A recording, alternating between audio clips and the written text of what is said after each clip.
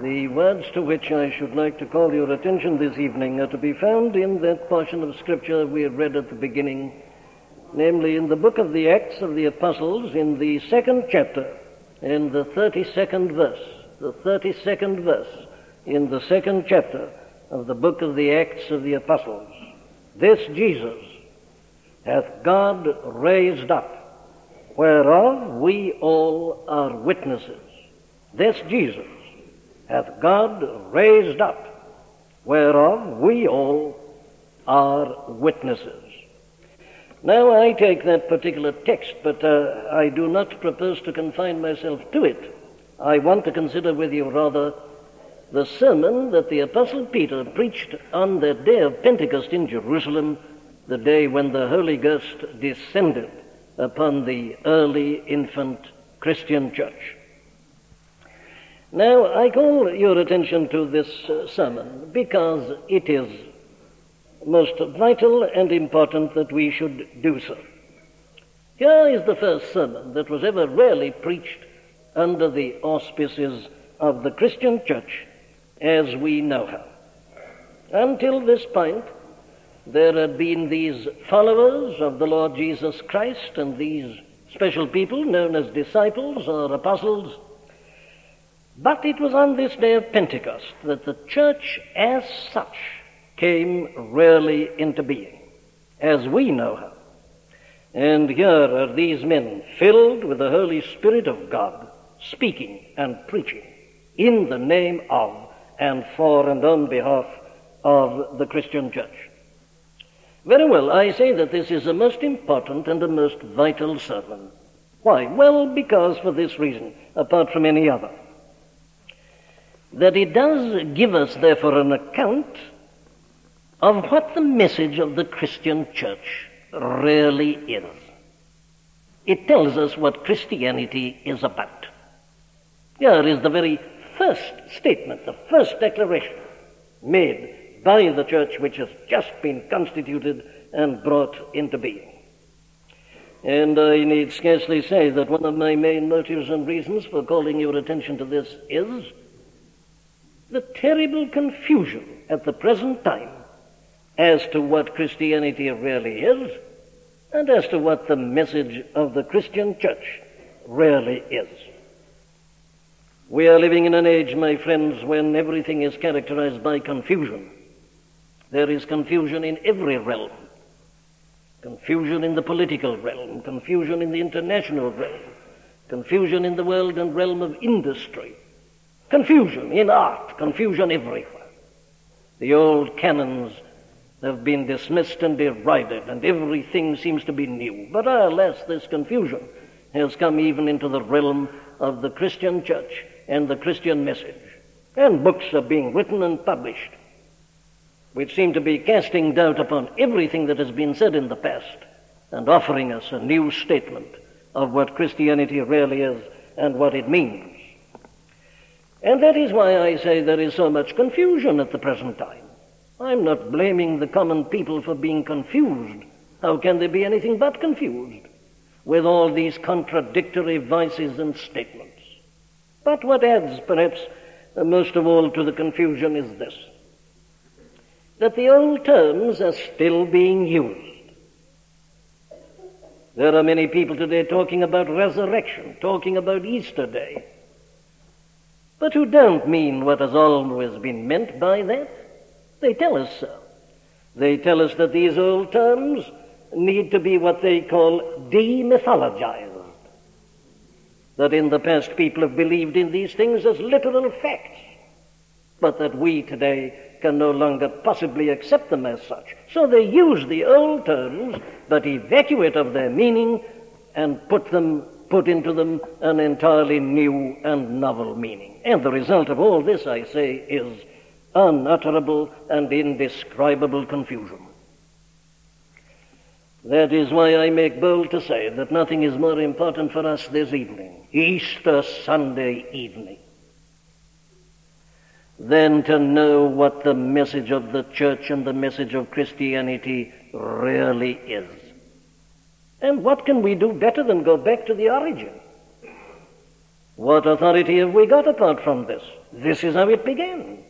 Here we are told in this picture, in this second chapter, of 120 people. That's all the church consisted of, 120 people who were together in an upper room. And the Holy Ghost comes upon them, and Peter preaches this sermon, and at the end, 3,000 are added to the company. Well, that's the very thing we want to know, isn't it? We are being told by these people that their great concern is that the message of Christianity should get over to the people. They're troubled, they say, by the fact that the masses are outside the church and that the church is becoming a dwindling community. And everybody's concerned about this one question. How can we get the message of Christianity over to the people? What would they give if they could only add 3,000 unto the church as the result of one sermon in one night? Well, that's what happened. And that is why I'm arguing that nothing is more important or urgent for us than to discover exactly what was done, what was said, how it happened there back on the day of Pentecost. And it's all here quite clearly before us. That is what makes this sermon such an important one. Let me notice, therefore, and call your attention in the first place to certain things that we do not find here. The whole tendency today is to start with the man in the street, the modern man.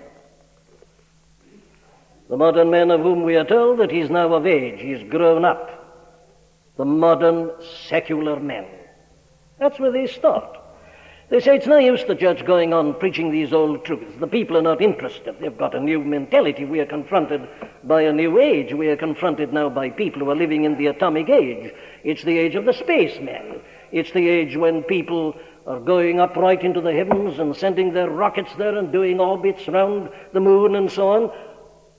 Here's the starting point, they say. We must start with this modern secular man who's got scientific knowledge and learning and training, and we must be concerned about having a message that will please him and that won't offend him and that will appeal to his knowledge and to his background and to his present position. That's the modern attitude, I think you'll agree. And therefore he is to be approached carefully. And he's to be allowed to speak and to state his point of view and to put forward his ideas about God and about religion. So we have discussions, dialogues. And this is the modern idea of getting the gospel over to the world and winning men and women. I say I find nothing like that here. I don't find any concern on the part of the Apostle Peter to say things that are going to please his audience. I find rather boldness. I find him attacking them. I find him reprimanding them. I find him speaking with assurance, with confidence, and with an absolute certainty. His position is not that if he carefully prepares his case and his argument and remembering the outlook and the knowledge and the mentality of his audience, so puts it to them that he will win them and appeal to them and attract them, that all will be well. It's not that at all. Indeed, it's almost the exact opposite. The Apostle Peter relied for the efficacy of his message not upon his ability to conform to his audience, but upon this Holy Ghost that had entered into him. That's his power. That's the basis of his assurance. What else do we notice? Well, we notice at once the extraordinary content of this message. And here is again something which is very striking when you put it by the side of what is being done at the present time. For as I'm reminding you, what is happening at the present time is that men are speculating. Speculating about God. You see, they say this modern man with his knowledge, his scientific knowledge, with all the space research and so on, the modern man cannot possibly believe in a God up there or a God out there. No, you must talk to him about a God who is depth, a God who is the ground and the basis of all life, the God that is within. You don't talk about heights and up and out but down, deep depth.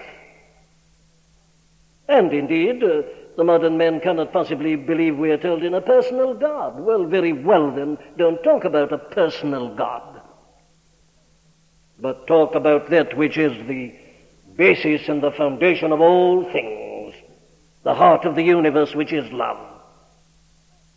Now that, I suggest to you, is men speculating. Men trying to come to some idea about God, which will tally with his scientific discoveries and knowledge and with his type of thinking.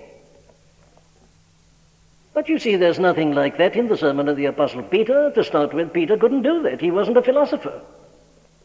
If you went to the Apostle Peter and said, don't talk of God up there or out there, but God is depth, Peter wouldn't know what you were talking about. You have to be a trained philosopher to understand such language. And the apostle wasn't a trained philosopher, he was a fisherman. He couldn't use the clever language of the schools.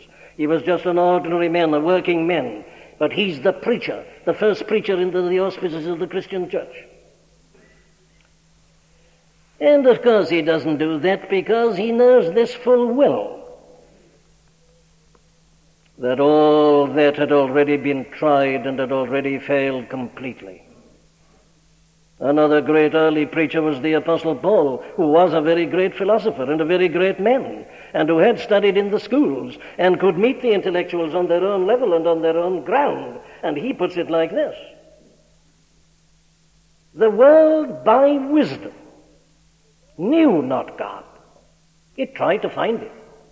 There he is, you see, preaching in Athens to the Stoics and the Epicureans, and he knew that these men had been trying to search for the absolute, the ultimate, the being behind all being. They were philosophers. They were men who lived in the country of Plato, Socrates, and Aristotle, and they spent their time in trying to find this unknown God. And they were trying to do so by speculating and by philosophy. But they failed completely. And they were no nearer at the end than they were at the beginning. So the apostle says, the world by wisdom knew not God. So obviously they're not going to go on just doing that. All that has been tried with the greatest brains, and it's come to nothing. So they're not going to do that. Well, what is it then? Well, because the world by wisdom knew not God, it pleased God by the foolishness of preaching to save them that believe. That's what we've got here. And of course our Lord himself had said exactly the same thing. No man hath seen God at any time, and no man can see God. Why? Well, because God is the eternal. God is infinite. God is absolute. And no man, no mind of man, is big enough to comprehend the incomprehensible God by definition. That's why all the philosophers had failed. And yet we are being told that that is what we've got to do now. We've got to think of God as depth, God as the ground of all being. That's pure philosophy and speculation. The thing that had already been tried and had failed before Christ ever came into this world. No man hath seen God at any time. It was because men can never arrive at an idea of God that God sent his Son into the world. No man hath seen God at any time, the only begotten that is in the bosom of the Father. He hath declared him. It's because men can never arrive at an adequate conception of God that the incarnation took place, that God sent his Son into the world to give the revelation. Very well. That's what we find in the sermon of the Apostle Peter. So here, you see, in this first sermon, we don't find Peter speculating about the being and the nature of the being of God and saying, don't think of him in terms of height or out, depth, ground of all being. No, I say Peter couldn't possibly have done that. Well, what does he do? Well, now then, this is the thing I want to hold before you. This is the Christian message. This is the thing that the Christian church is supposed to preach, and which by the grace of God I'm going to preach to you tonight. Because I've not composed a sermon, I'm going to preach Peter's sermon. What is it? Well, listen. Far from being uncertain speculation and wondering and doubting whether God is personal at all or not, on just some great idea. No. What you've got here is proclamation. Proclamation of truth.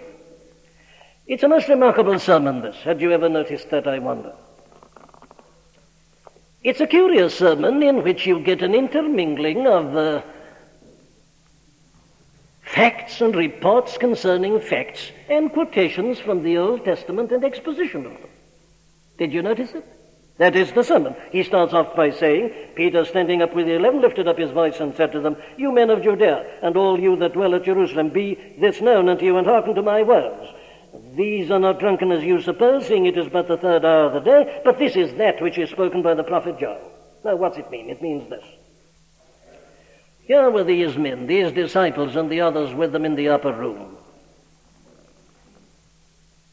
And suddenly the Holy Ghost had come upon them. And they started speaking with other tongues. People were there in Jerusalem from every country of the then known world, and they spoke different languages, and their astonishment was due to this. They say, they were all amazed and marveled, saying one to another, Behold, are not all these which speak Galileans? And how hear we every man in our own tongue wherein we were born, Parthians, Medes, Elamites, etc.? They said, We do hear them speak in our tongues the wonderful works of God. And they said, What is this? They were all amazed and were in doubt, saying one to another, What meaneth this? Others mocking said, These men are full of new wine. Very well, that's Peter's starting point. Listen, he said. This fact that has amazed you, what is it? What's the explanation? And he then begins to answer his own question. So what he does, you see, he begins by stating a fact, and he adds other facts to it, and then he goes back to the Old Testament and shows the relevance of the Old Testament to the New. In other words, Peter, instead of speculating about the nature and the being of God, expounds the Old Testament and reports the facts with which you and I are familiar in the pages of the four Gospels and the early chapters of the book of the Acts. That's what he does, and he blends them all together. And he does it, as I say, with an extraordinary boldness. He does it in a most convicting manner. What's he saying? Well, what he said to them was this. Let me try and summarize it in this manner. He said, I'm not here to speculate with you about the being of God. I've come here to tell you about what God has revealed concerning himself. In other words, you see, Peter's sermon is based on the Old Testament and the New. It is an extract of the essential message of the Old Testament, which he quotes from the Psalms and the prophets, and it's all the same everywhere, the Old Testament and the New. It's a perfect blending of the two, and a showing of the relevance of the one to the other, and how each one supports and verifies the other. What is the message? Well, it's this. God, the everlasting, inscrutable, eternal God, has revealed himself to man. He's done so through the patriarchs to whom he spoke and manifested himself. He did so in a very special manner to a man called Moses. He'd done it previously to Abraham and to Isaac and to Jacob. And then very especially to this man called Moses. God not only did that, he created a nation for himself in order that he might speak to the world. And he chose certain men out of this nation and he gave them revelations of himself. They didn't arrive at a notion of God which was consistent with their age and generation and in conformity with their learning and their science or the absence of it. No. God spake. And they reported what God said.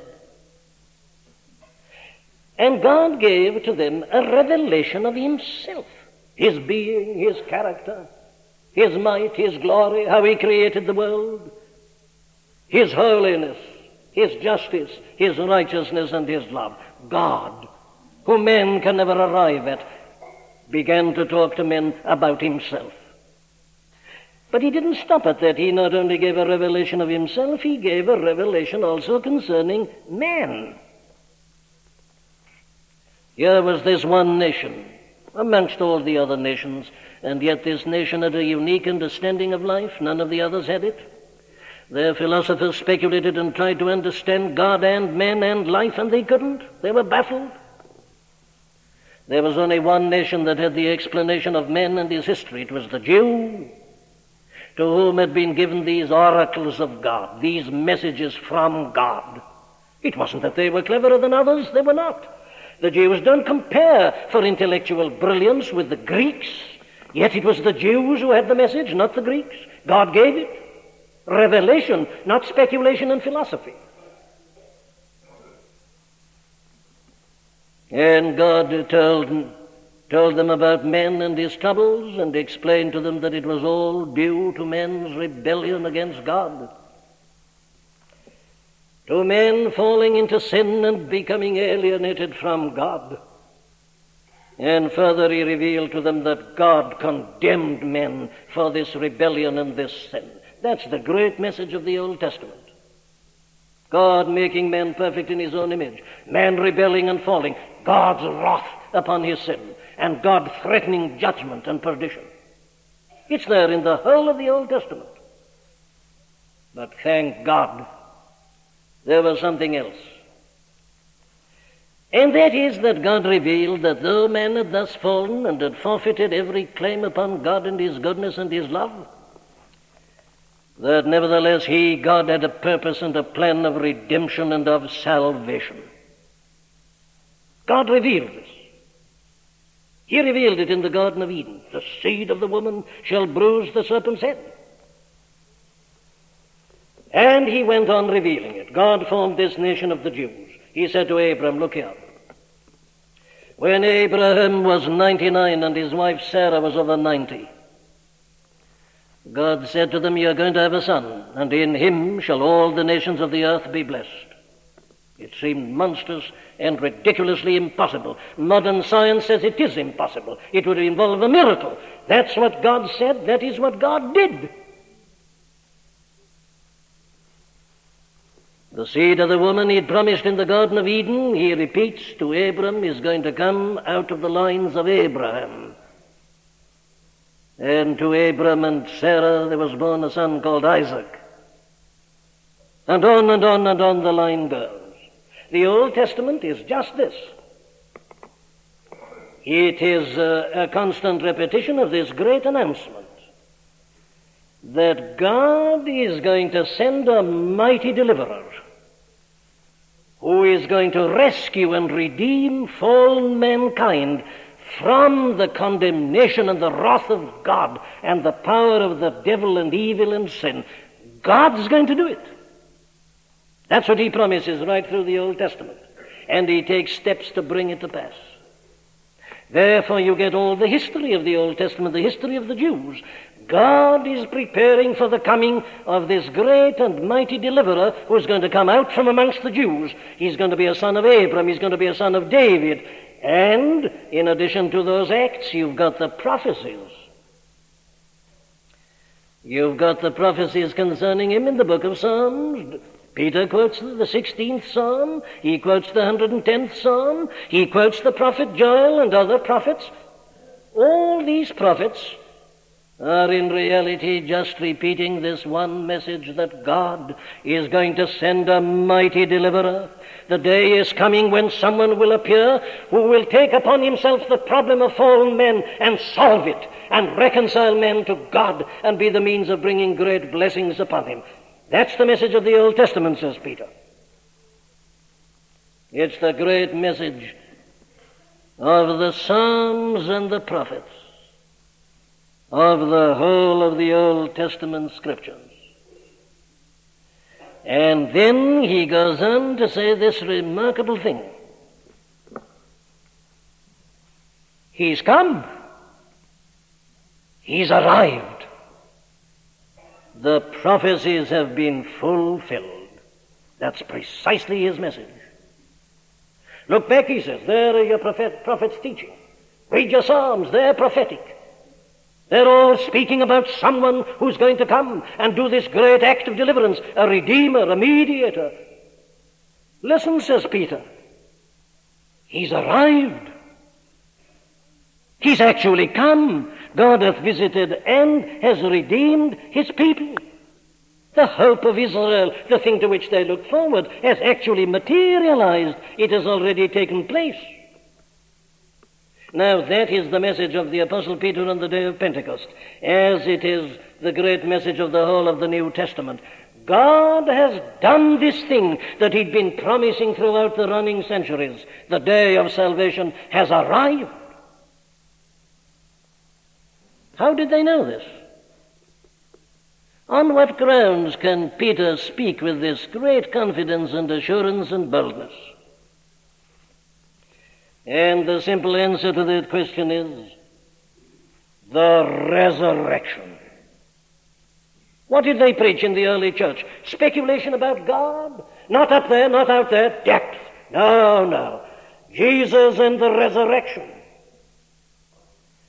This Jesus, he talks about him. Did you notice it? Ye men of Israel, hear these words.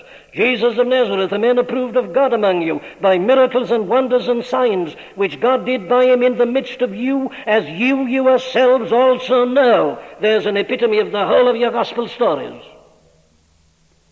Him being delivered by the determinate counsel and foreknowledge of God, you have taken and by wicked hands have crucified and slain, whom God hath raised up, having loosed the pains of death. That's what he preached.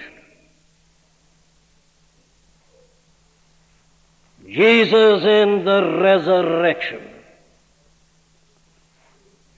This Jesus hath God raised up, whereof we all, he says, are witnesses. What did he preach? He preached the resurrection of the Lord Jesus Christ as a fact in a physical sense. He didn't merely say that the memory of Jesus went lingering on. He didn't merely say that in some mystical, almost spiritualistic manner they were making contact with the Spirit of Jesus that was still going on in another realm. No. He says we are witnesses of the fact that he has literally risen from the grave in the body. That the grave was empty when some of our own company went and visited it. We found the clothes, but not the body. This Jesus hath God raised up, whereof we all are witnesses.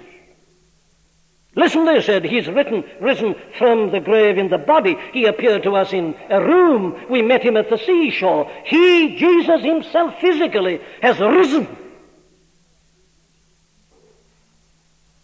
Well, now, here is the crucial question, isn't it? Can we expect anybody to believe that today? We are living in a scientific age. We are living in a secular age. We are living in an age when we've sent men up into space. They haven't seen any God there. They haven't seen any heaven there. We are living in an age which doesn't believe in miracles because science says miracles are impossible.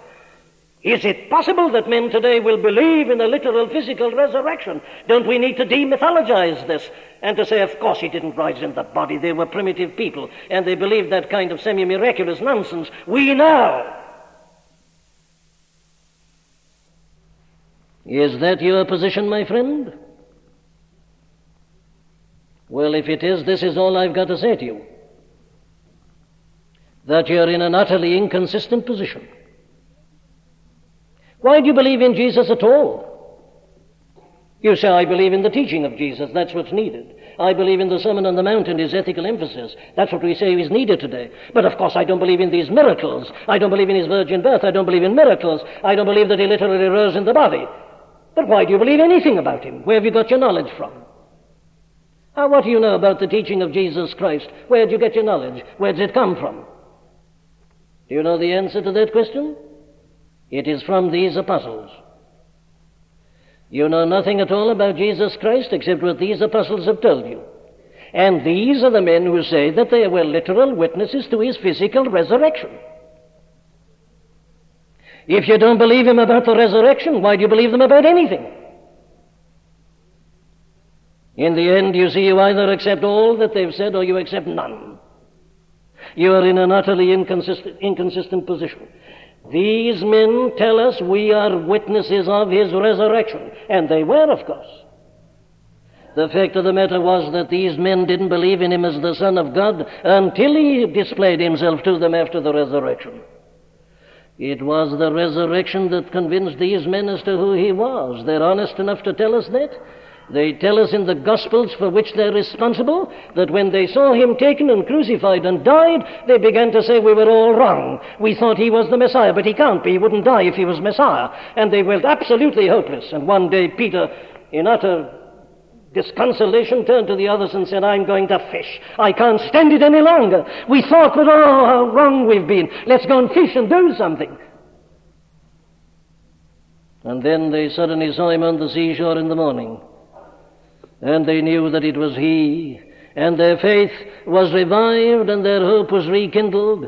It was the resurrection that convinced Peter himself and all the rest that this is the Son of God. He says, we are witnesses. If not, I wouldn't be here. We wouldn't be standing before you. They are the preachers of the fact of the resurrection. Well, then, why did they preach it? Well, he tells us all about it. It is the resurrection that finally proves that he is this long-expected Messiah.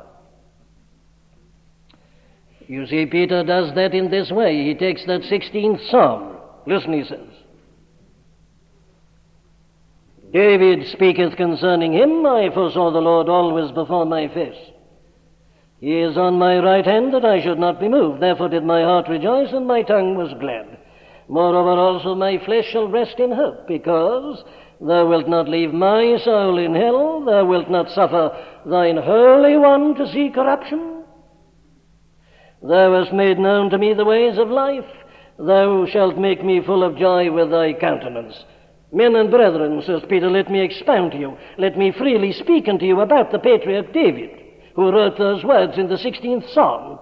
He is both dead and buried, and his sepulchre is with us unto this day. Therefore, he says, it's obvious that David was not writing about himself.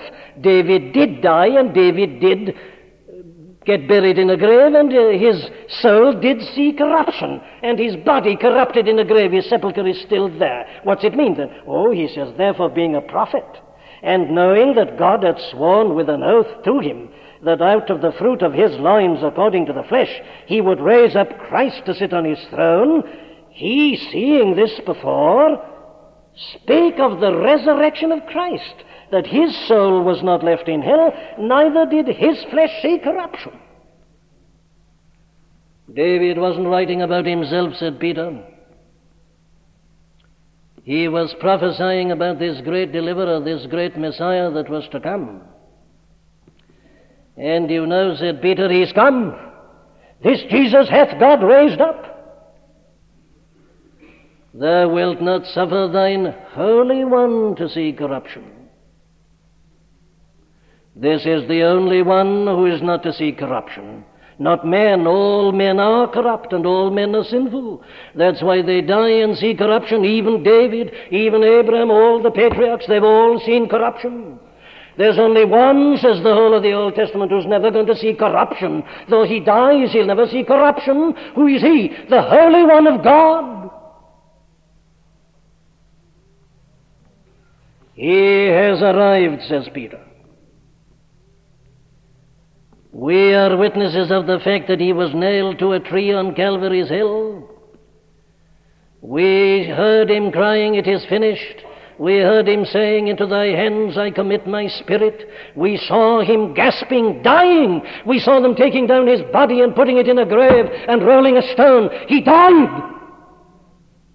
But he didn't see corruption. He is risen. We've seen him. He's been amongst us with a glorified body without any element of putrefaction or of corruption belonging to it.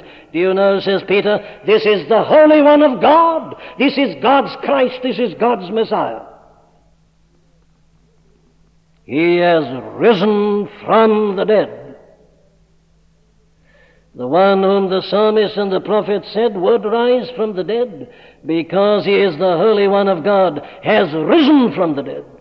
He is Jesus of Nazareth, and therefore Jesus of Nazareth is the Son of God.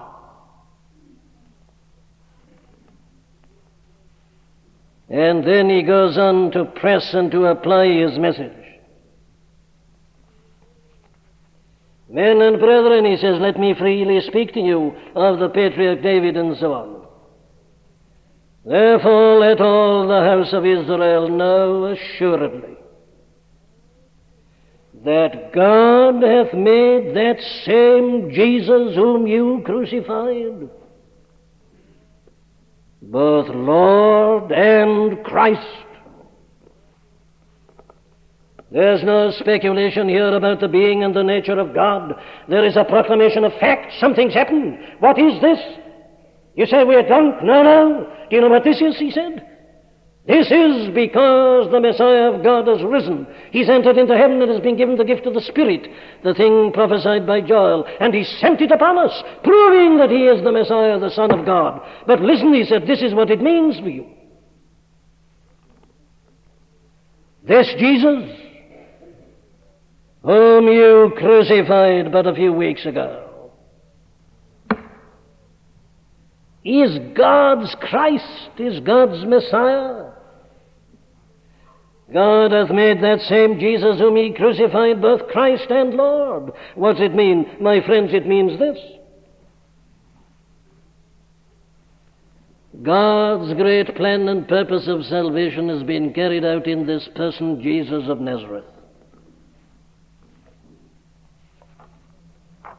Man is guilty before God and is under the condemnation of God, and the wrath of God is upon him. But God, I say, promised that he would send a deliverer. And he did send the deliverer, and the deliverer is none other than his own only begotten Son. Jesus of Nazareth is the Son of God, the Holy One of God. He's God come in the flesh. And he came into the world because he is God's Christ, which means God's Messiah, God's Savior, God's Deliverer. Did you notice how Peter puts it in the 23rd verse? Him being delivered by the determinate counsel and foreknowledge of God. You have taken and by wicked hands have crucified and slain. What that means is this, you see. You didn't realize it, said Peter, but when you took him, and when you handed him over to the wicked hands of the Romans, and when they crucified him on the tree and drove the nails into his hand and thrust that spear into his side, they were but carrying out the predeterminate counsel and foreknowledge of God. He is God's way of reconciling men unto himself. He is God's Christ. As John the Baptist put it at the very beginning, behold, the Lamb of God that taketh away the sin of the world. Throughout the whole of the Old Testament, God had been speaking to the nation and had said this, without the shedding of blood there is no remission of sins. He says, I'm going to offer a sacrifice myself. You now, in the meantime, offer your sacrifices. They'll point to my sacrifice. So he got them to kill lambs and to take their blood and offer them. But when Jesus Christ came, John the Baptist pointed to him and said, behold, the Lamb of God that taketh away the sin of the world. This is God's Christ. This is God's way of forgiving sin. God makes him the Lamb. He puts our sins upon him and smites him. It's the only way of salvation. That's what I have to tell you, says Peter. The Jesus whom you crucified in your ignorance is the Holy One of God. He is God's Lamb. He is God's way of making forgiveness for men. But not only that, he said he's made him Lord also. He has made him both Lord and Christ. What's it mean? Well, it means this, you see. The Jesus of Nazareth, whom these people had despised and dismissed as a blasphemer and but some fellow in ignorance, has been raised from the dead and thus announced as the Son of God. And he has entered into the heavens and has taken his seat at the right hand of God. There he is as the Lord of the universe. God hath highly exalted him and given him a name that is above every name, that at the name of Jesus every knee should bow, of things in heaven and things on earth and things under the earth. Listen, says Peter, this Jesus is the Lord of the universe. All power, he says, has been given unto him. He's the moral governor. He's the Lord of history. Everything is in his hands. He's seated at the right hand of God. He's Lord as well as Christ. Not only that, said Peter, judgment has been committed to him. He said it himself when he was in this world. He said that the Father hath given authority to the Son to execute judgment also, because he is the Son of Man. Listen to me, said the Apostle Peter. David hath not ascended into heavens, but he saith himself, the Lord said unto my Lord, sit thou on my right hand, until I make thine enemy of thy foes thy footstool. Therefore let all the house of Israel know assuredly that God hath made this same Jesus, whom you crucified, both Lord and Christ. The Jesus who rose from the grave on that first Easter morning is the Lord of heaven and earth. He is seated at the right hand of God, waiting until his foes shall be made his footstool. This is Christianity, my friend, not your speculation as to the being and the nature of God, not your new morality which tells you to read Lady Chatterley's Lover and indulge in filth, that this is the morality suitable to the 20th century man. No, that he's the Lord of the universe and that he'll come again. And that he will come to judge the whole world in righteousness. He will not come to announce that everybody's going to be saved, that there is a universal salvation because God is love. No, he's got enemies, until his foes, his enemies, shall be made his footstool. He'll come to judge. As he first came as a babe and died and rose again and ascended, he'll come back. He's the Lord. And he'll come back to wind up the universe, to judge men in righteousness, and to divide the sheep and the goats, to send men either to heaven or to hell. The Son of God who has been in this world as Jesus of Nazareth will come back into this world again and will issue the final judgment and verdict upon all. Therefore there is only one thing to do, said Peter. It is the thing that was prophesied by John.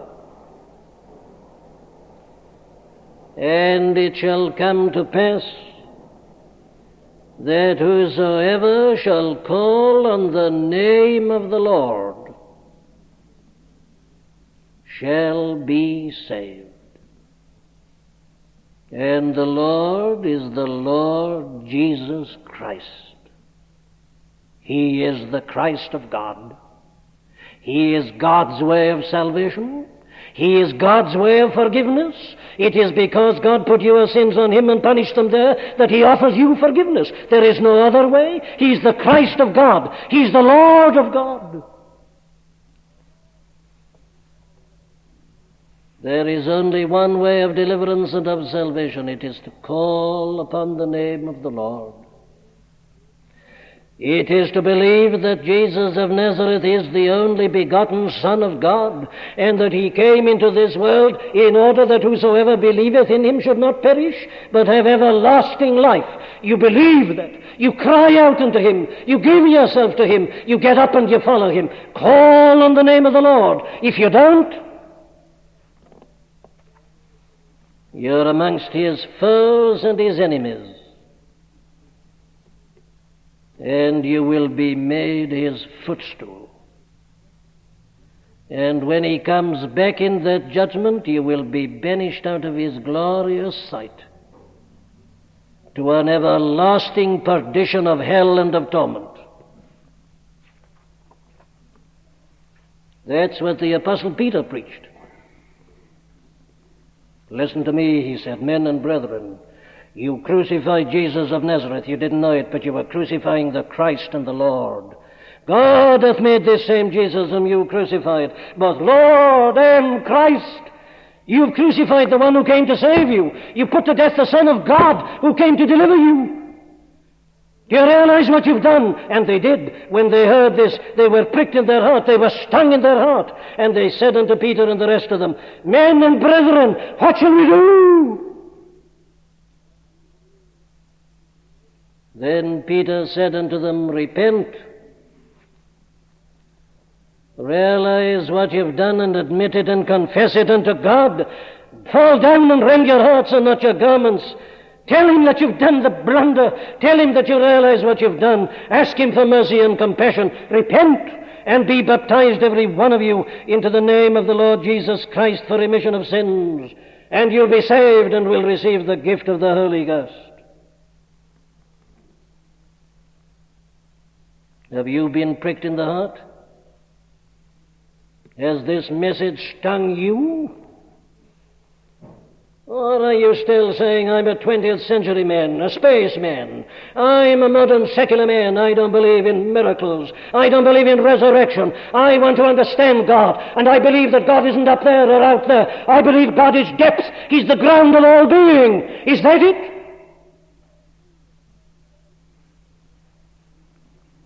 Do you think that we with your puny mind can compass God and understand him? Are you still trusting to your brain power, your intellect, your science, your learning, your anything? Well, then I tell you that you're damned, you're lost. And that when the Christ and the Lord of God will return,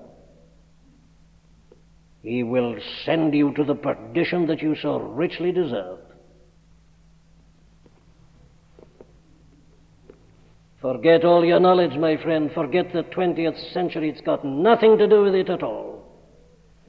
Are you mad enough to believe that all the past 19 centuries have believed a lie and nonsense and folly? Have all the saints and the doctors of the church been lunatics?